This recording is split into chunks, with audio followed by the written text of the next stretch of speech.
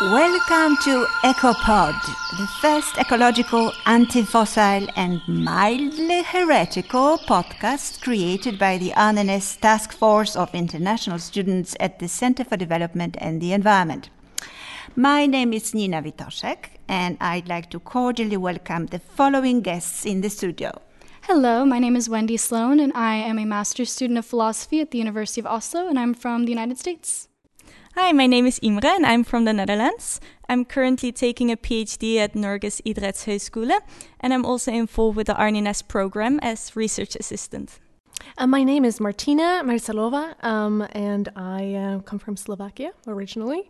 I am a master's student at the University of Oslo as well. I at the program of Literature and Cultural Studies, and I'm also a grant holder at the RNNA's research group.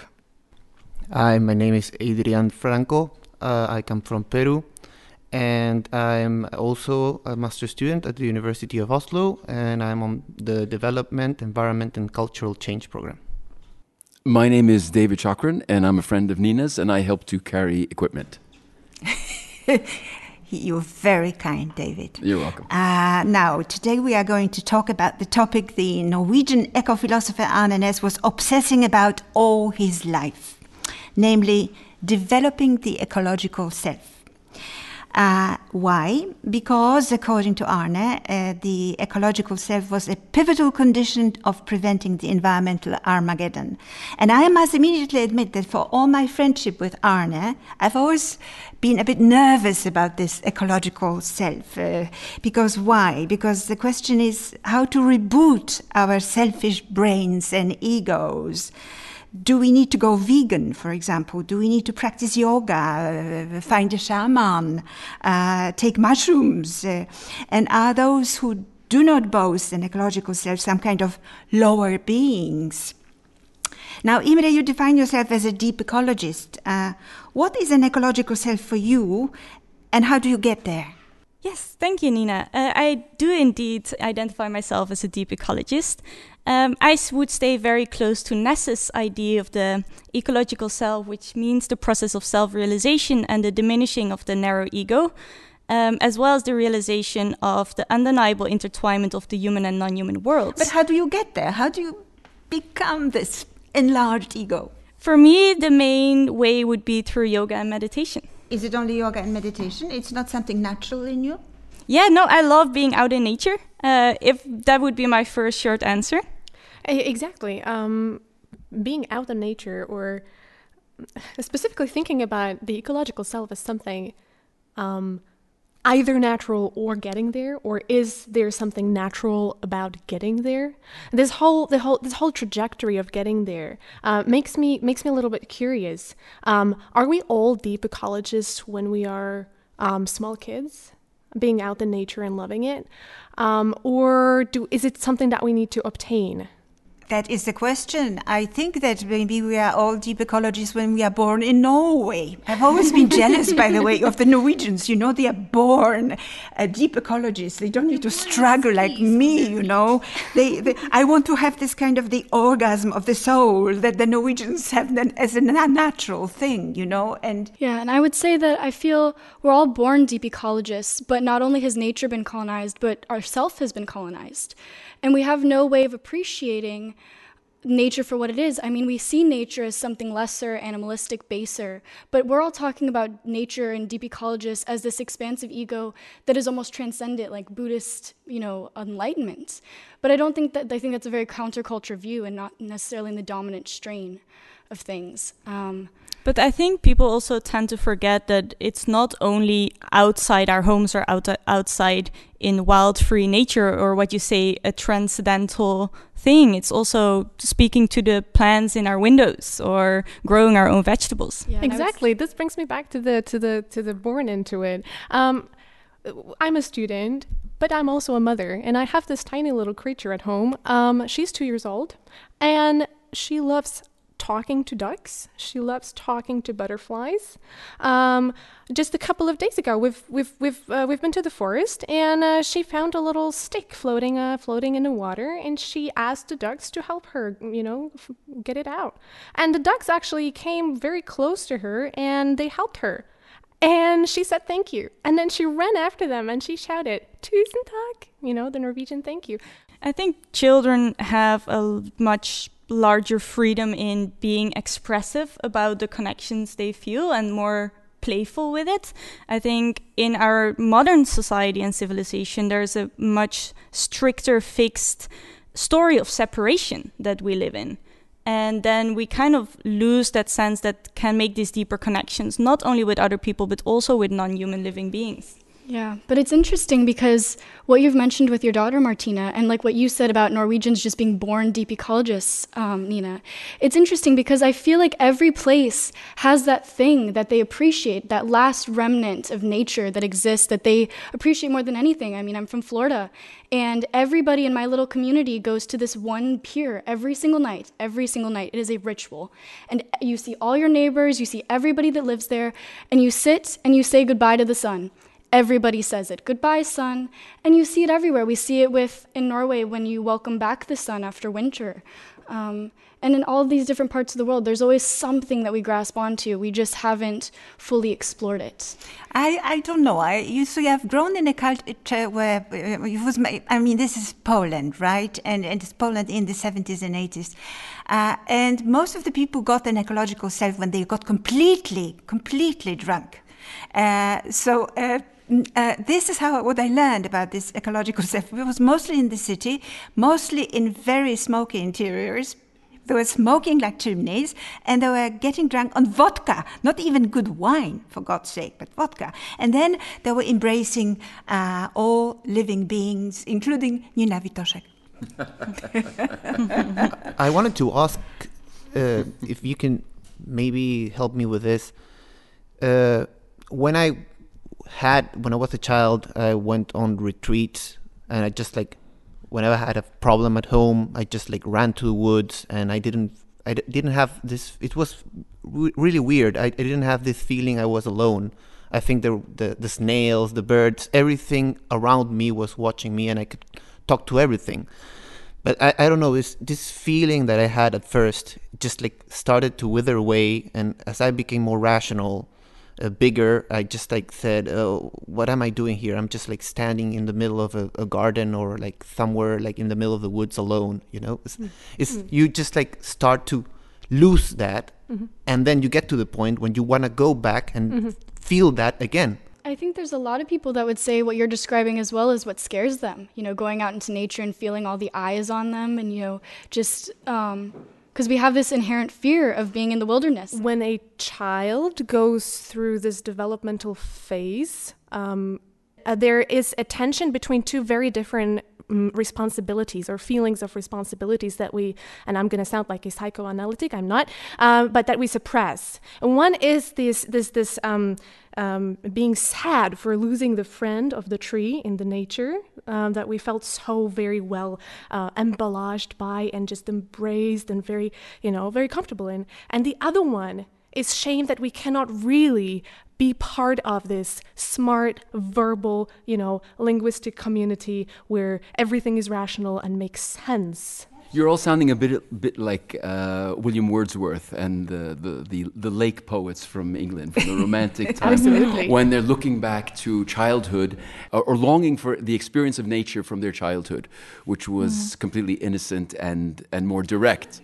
Well, it was more than that, David. You see, because the Wordsworth and Shelley believed that not only were children in touch with or had hotline to nature, but that they had hotline to the previous life. Yeah. So there's this famous anecdote of Shelley, who is on the bridge and is looking at two kids playing there, and they are 3-4 years old, and he's grabbing them. He says, "What do you remember? What do you remember? Tell me what you remember." And I feel like there's this strange sense of looking at, what you just said, David, about looking at, romanticizing nature as being kind of naive. And so that's what makes talking about this so difficult and about getting people to listen to it, because it just sounds like we're a bunch of poets running through the woods saying, oh my gosh, look at all the beautiful birds and the bees. But that's not what it is. There's a serious issue here that needs to be taken seriously. And so how do we But what is alter a our serious mindset? issue now, Wendy? That we're doing so much harm to the world because of the way we're existing in it. We're acting as if we're parasites. That the kids have got it right. That the kids have got it right. And what fascinates me, what you were talking about, Martina, about your child and the duck and saying thank you to the duck, is how animals can recognize a child, no matter what species it is. You know, a grown dog will respect that a little kitten is a child, and when you see dogs taking care of human children and playing with them, they're domesticated animals, so they know grown-ups are perhaps very complicated and potentially dangerous, but these small little children, they're okay. They're one of us. I fully agree that children have a special capability to have these experiences, but we shouldn't downplay the amount of people, of adults, that also can have these kind of mystical experiences. But I think this comes along with maybe two main risks. The first one is that when people have these mystical experiences and gain insights and develop intentions, they come back to their normal day-to-day lives, but they don't put actual action to their words and to their intentions. And the second one, which I think is very common, especially when it comes to spirituality, that people can feel that when they've had the privilege to have a mystical experiences, they can feel kind of enlightened or higher up in the hierarchy. So I think it's good to kind of also be realistic about these experiences and what we actually do with it. Imre, I'm very curious about this. These adults who have already are at this stage, have they been grown into this situation, or they had to come back to resort once again to what they felt as children? I guess that depends what kind of childhood they've had. Like, not all children grow up with a certain awareness from their parents or with a certain closeness to nature. But speaking from my own experience, I grew up in a yoga family. And I also went to a Steiner school, at least primary school. So when I transited from primary to high school, I noticed a very strong difference with other teenagers and the conversations they had and the worldviews they had. So of course I wouldn't generalize that it differs per child, but for me, I felt that it was different compared to the peers around me. It sounds as if we have to go back to this little child that is in us that was in touch with the world, and that we have to lose our language first in order to obtain some broader interspecies understanding. But maybe it's just about to be very practical and take kids to the forest to hug the trees, and to literally embrace schooling system in ways that are creative, so that the shame of not being social enough disappears. Yes, Yeah, if Arne Næss was here, he would have said yes.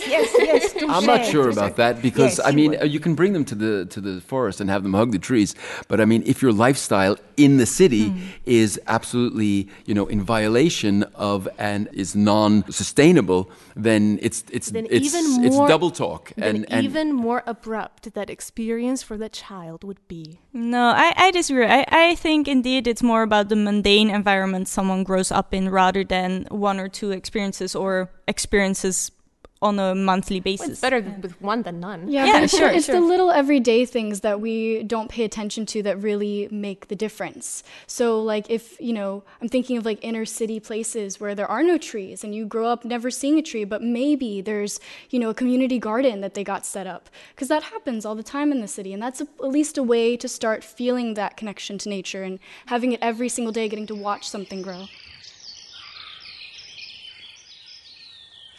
Yeah, so we mentioned the mundane experiences of children, but I think later in adulthood, people can get a completely different life view based on a crisis or an experience with, for example, drugs. Absolutely. There is this wonderful book written by my favorite writer, nature writer, Michael Pollan, who is also a professor at Harvard University. And the title of the book is telling how to change your mind. And what does he say? Well, he visited cancer wards. He was interviewing many people who were precisely, as you said, in a situation of existential crisis. And he submitted himself to the power of various drugs to find out whether he will get this enlarged self and whether his psychic thermostat will be different, right, after the experience. And he found out that actually, yes, the drugs had an incredible influence on people experiencing anxiety, breakdown, fear of death, and especially two drugs, psilocybin and ayahuasca, were mentioned in the book. Now, has anybody had any experience with any of these drugs? Anybody who is brave to say so? Yes, I'm not afraid to say that I have had ayahuasca. But you're from Peru. I am from Peru. I don't actually. I'm fighting against a bit with the word drug here. I think it was most of an experience, most of all, and there's a couple things that I thought before taking it, and I thought that there was like this shaman who came from the jungle, and there was preconceptions about this whole thing, and I just got into ayahuasca, and I saw that it was a therapy, and there were people around me also doing it, and there were from the corporate world as me, and some of the guys were afraid because they didn't know what was going to happen. Some of them even told me that they were afraid that they would lose control, actually, when they took the drugs, that they had this life where they knew exactly what they wanted, where they wanted to go, but once they would take this wine or this beverage, they wouldn't know what would happen. You have to go through a 2-week preparation before you take it, and when you take it, it starts with a physical phase where you throw up a little bit. Sometimes it doesn't. It doesn't. No. Yeah. It's okay, not the same for everybody. Well, the thing is that people think that this physical part is distinct from the spiritual part, but it isn't. Everything is part of the same experience. It's the vine is there not to say that you're gonna have a joy ride or you're gonna have a dark ride. Did you get your enlarged ecological self as a result? Yes, I did. I didn't read about it. Right now, I could actually relate to that experience because I have read about it now. But back then, I didn't know what I was feeling. Oh, now I know why you've stopped being a corporate lawyer and came to the Center for Development and the Environment to study nature. Amongst other things. Yeah, I mean, I haven't tried it myself, but I know various people who have experimented with psychedelics. And I mean, it is a way to kind of kickstart and open the doors to different levels of consciousness. But on the other hand, it also takes away filters that we have for a reason. And when you practice meditation, for example, you can also reach higher stages of consciousness, but it will never take you across their own boundaries that you can handle. So I've also heard negative experiences where it was more difficult to come back and still have the filters back again. So I think it's definitely risky as well. Yeah, and I think there's, always the worry that, people think of drugs as like an easy fix to altering their mind and freeing their mind. But then there becomes a point where if they don't keep up that mindfulness in their day-to-day practice, then they immediately fall back into old habits and then think, oh, well, I just need to take this again and then I'll feel this way again. And so I wonder if you would even get that feeling if you don't go into it with the proper mindset, like if you took it at a music festival versus, just... Yes, Adrian. I think I can answer that. I have had ayahuasca 2 times. Each experience was different from the next. So Adrian, have you noticed a marked difference in your life and your lifestyle since then? Yes, definitely. I think there's no situation where I have to resort back to the vine to learn from it again. I think I could, but I mean, it's not necessary for me. So you changed. I have changed, yes. Do you miss the old self? No. Good. Did it give you tools to self-therapeutize yourself? It's a very difficult word. Beg your pardon? In other words, we hear a lot about the therapeutic value of psychedelics. You go in and you can see things, as you said you did. But does it have the lasting effect that you now have the tools to be able to look at yourself, lose your ego, and fix yourself afterwards? Yes, I did. Definitely. I'm not perfect. People are not perfect. I mean, sometimes you go back to the mundane. You go back to Maya once again, you know. Maya is there. Maya is around you all the time, you know, tempting you. You know, it's going to happen. But And by Maya, you mean illusion? by Maya, I talk about the Hinduistic version of Maya, which is mundanity, basically. It's very debatable, I know.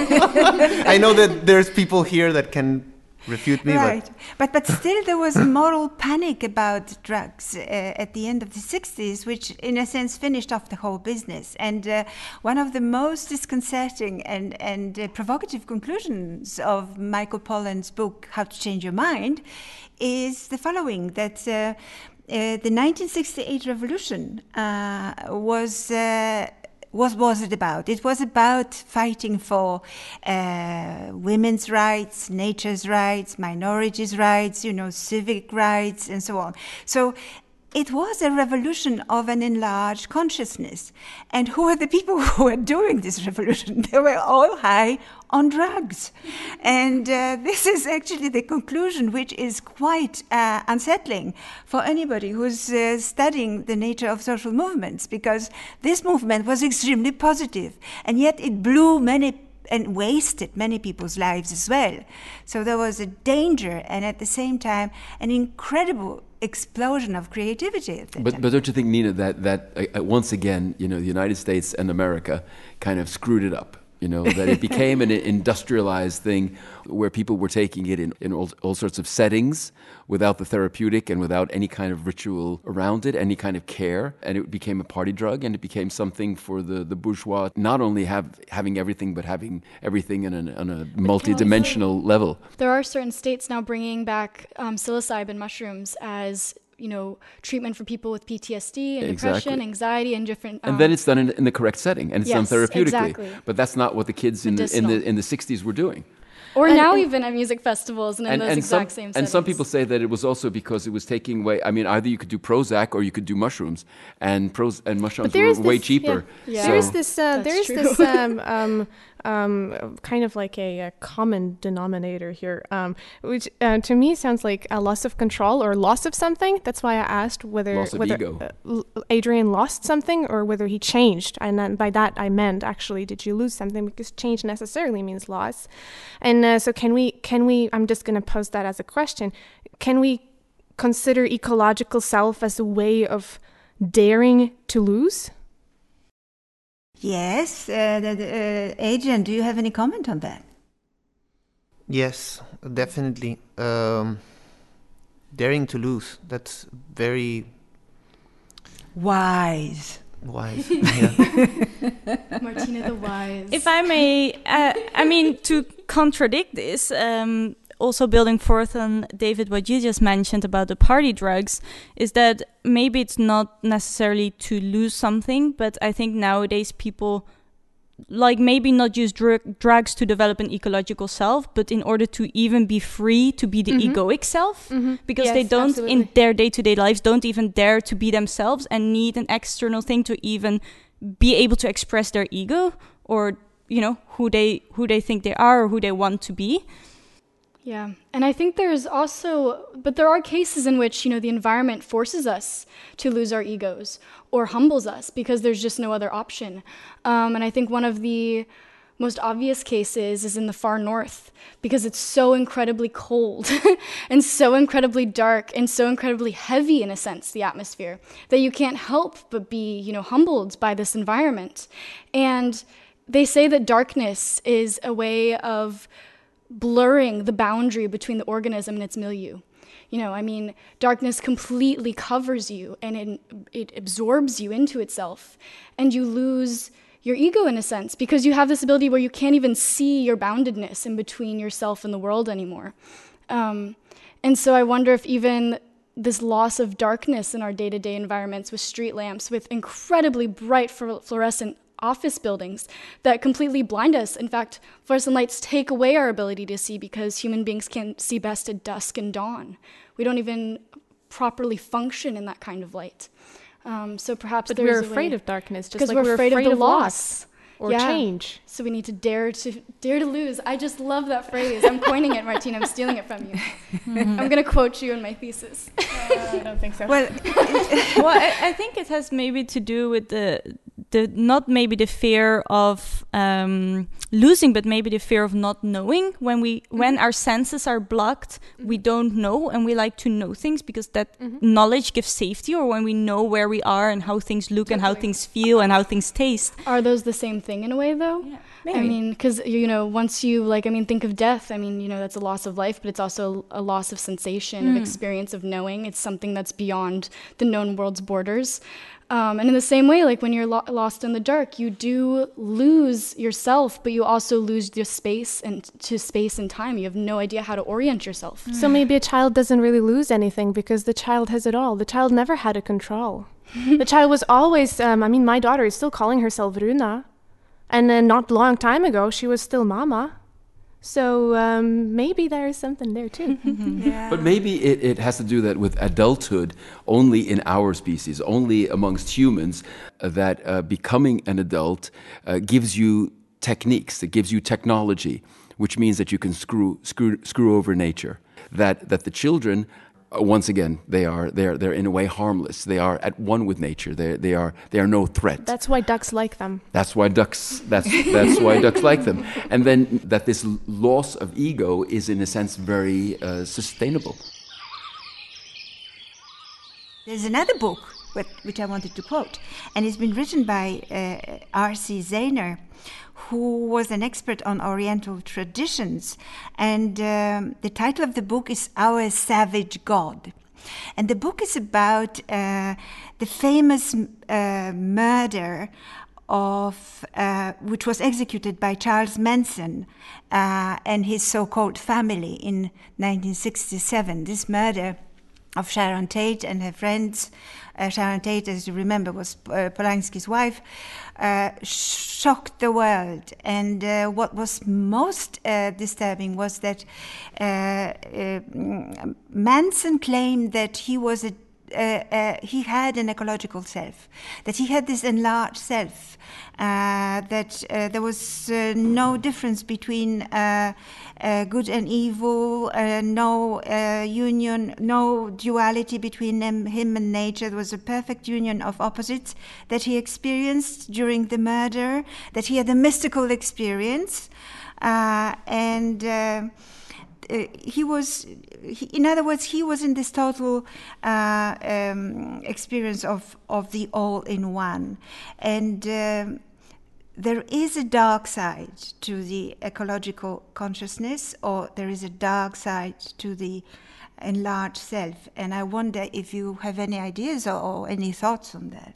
Yeah, from the perspective of yoga philosophy, you have the soul incarnating in the body, and then you have the personality, which is kind of in between, and the personality functions as kind of the tool of the soul. So it's a way of expressing your creativity. So if you have that alignment with that connection with yourself and with the world around you, your personality and your ego function ideally as a tool to give expression to what you come here on earth to do. But of course, when it's driven by the ego and it becomes competition and separation, it starts also functioning in negative ways. Yeah, and I mean, there are dark sides to every movement. I mean, the Dalai Lama said, these terrorists who call themselves Muslim, they're not actually Muslims once you've made the decision to go take another life.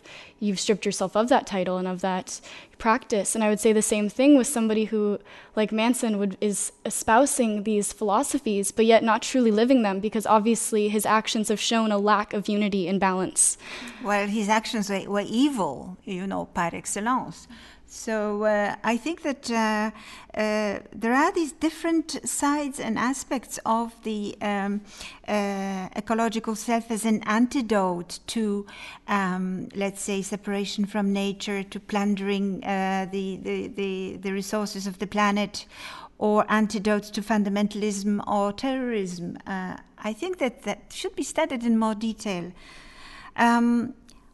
In the end, I think from what I've been hearing from you is that we should all have our heads open, but not so open that our brains fall off, right?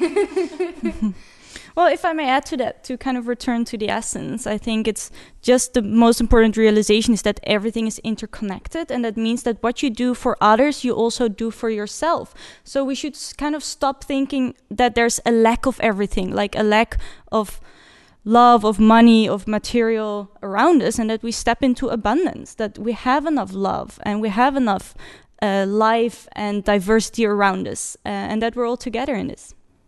Well, one interesting piece of research is the brain scans that they did while people were taking the psilocybin. And they could see connections that don't ever happen otherwise.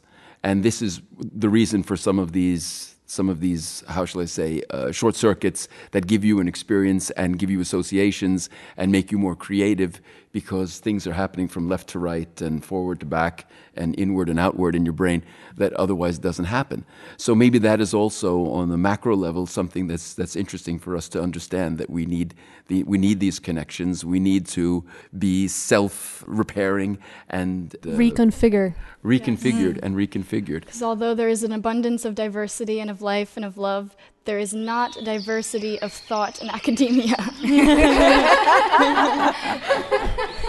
That was a very wise conclusion of the whole conversation. I like it.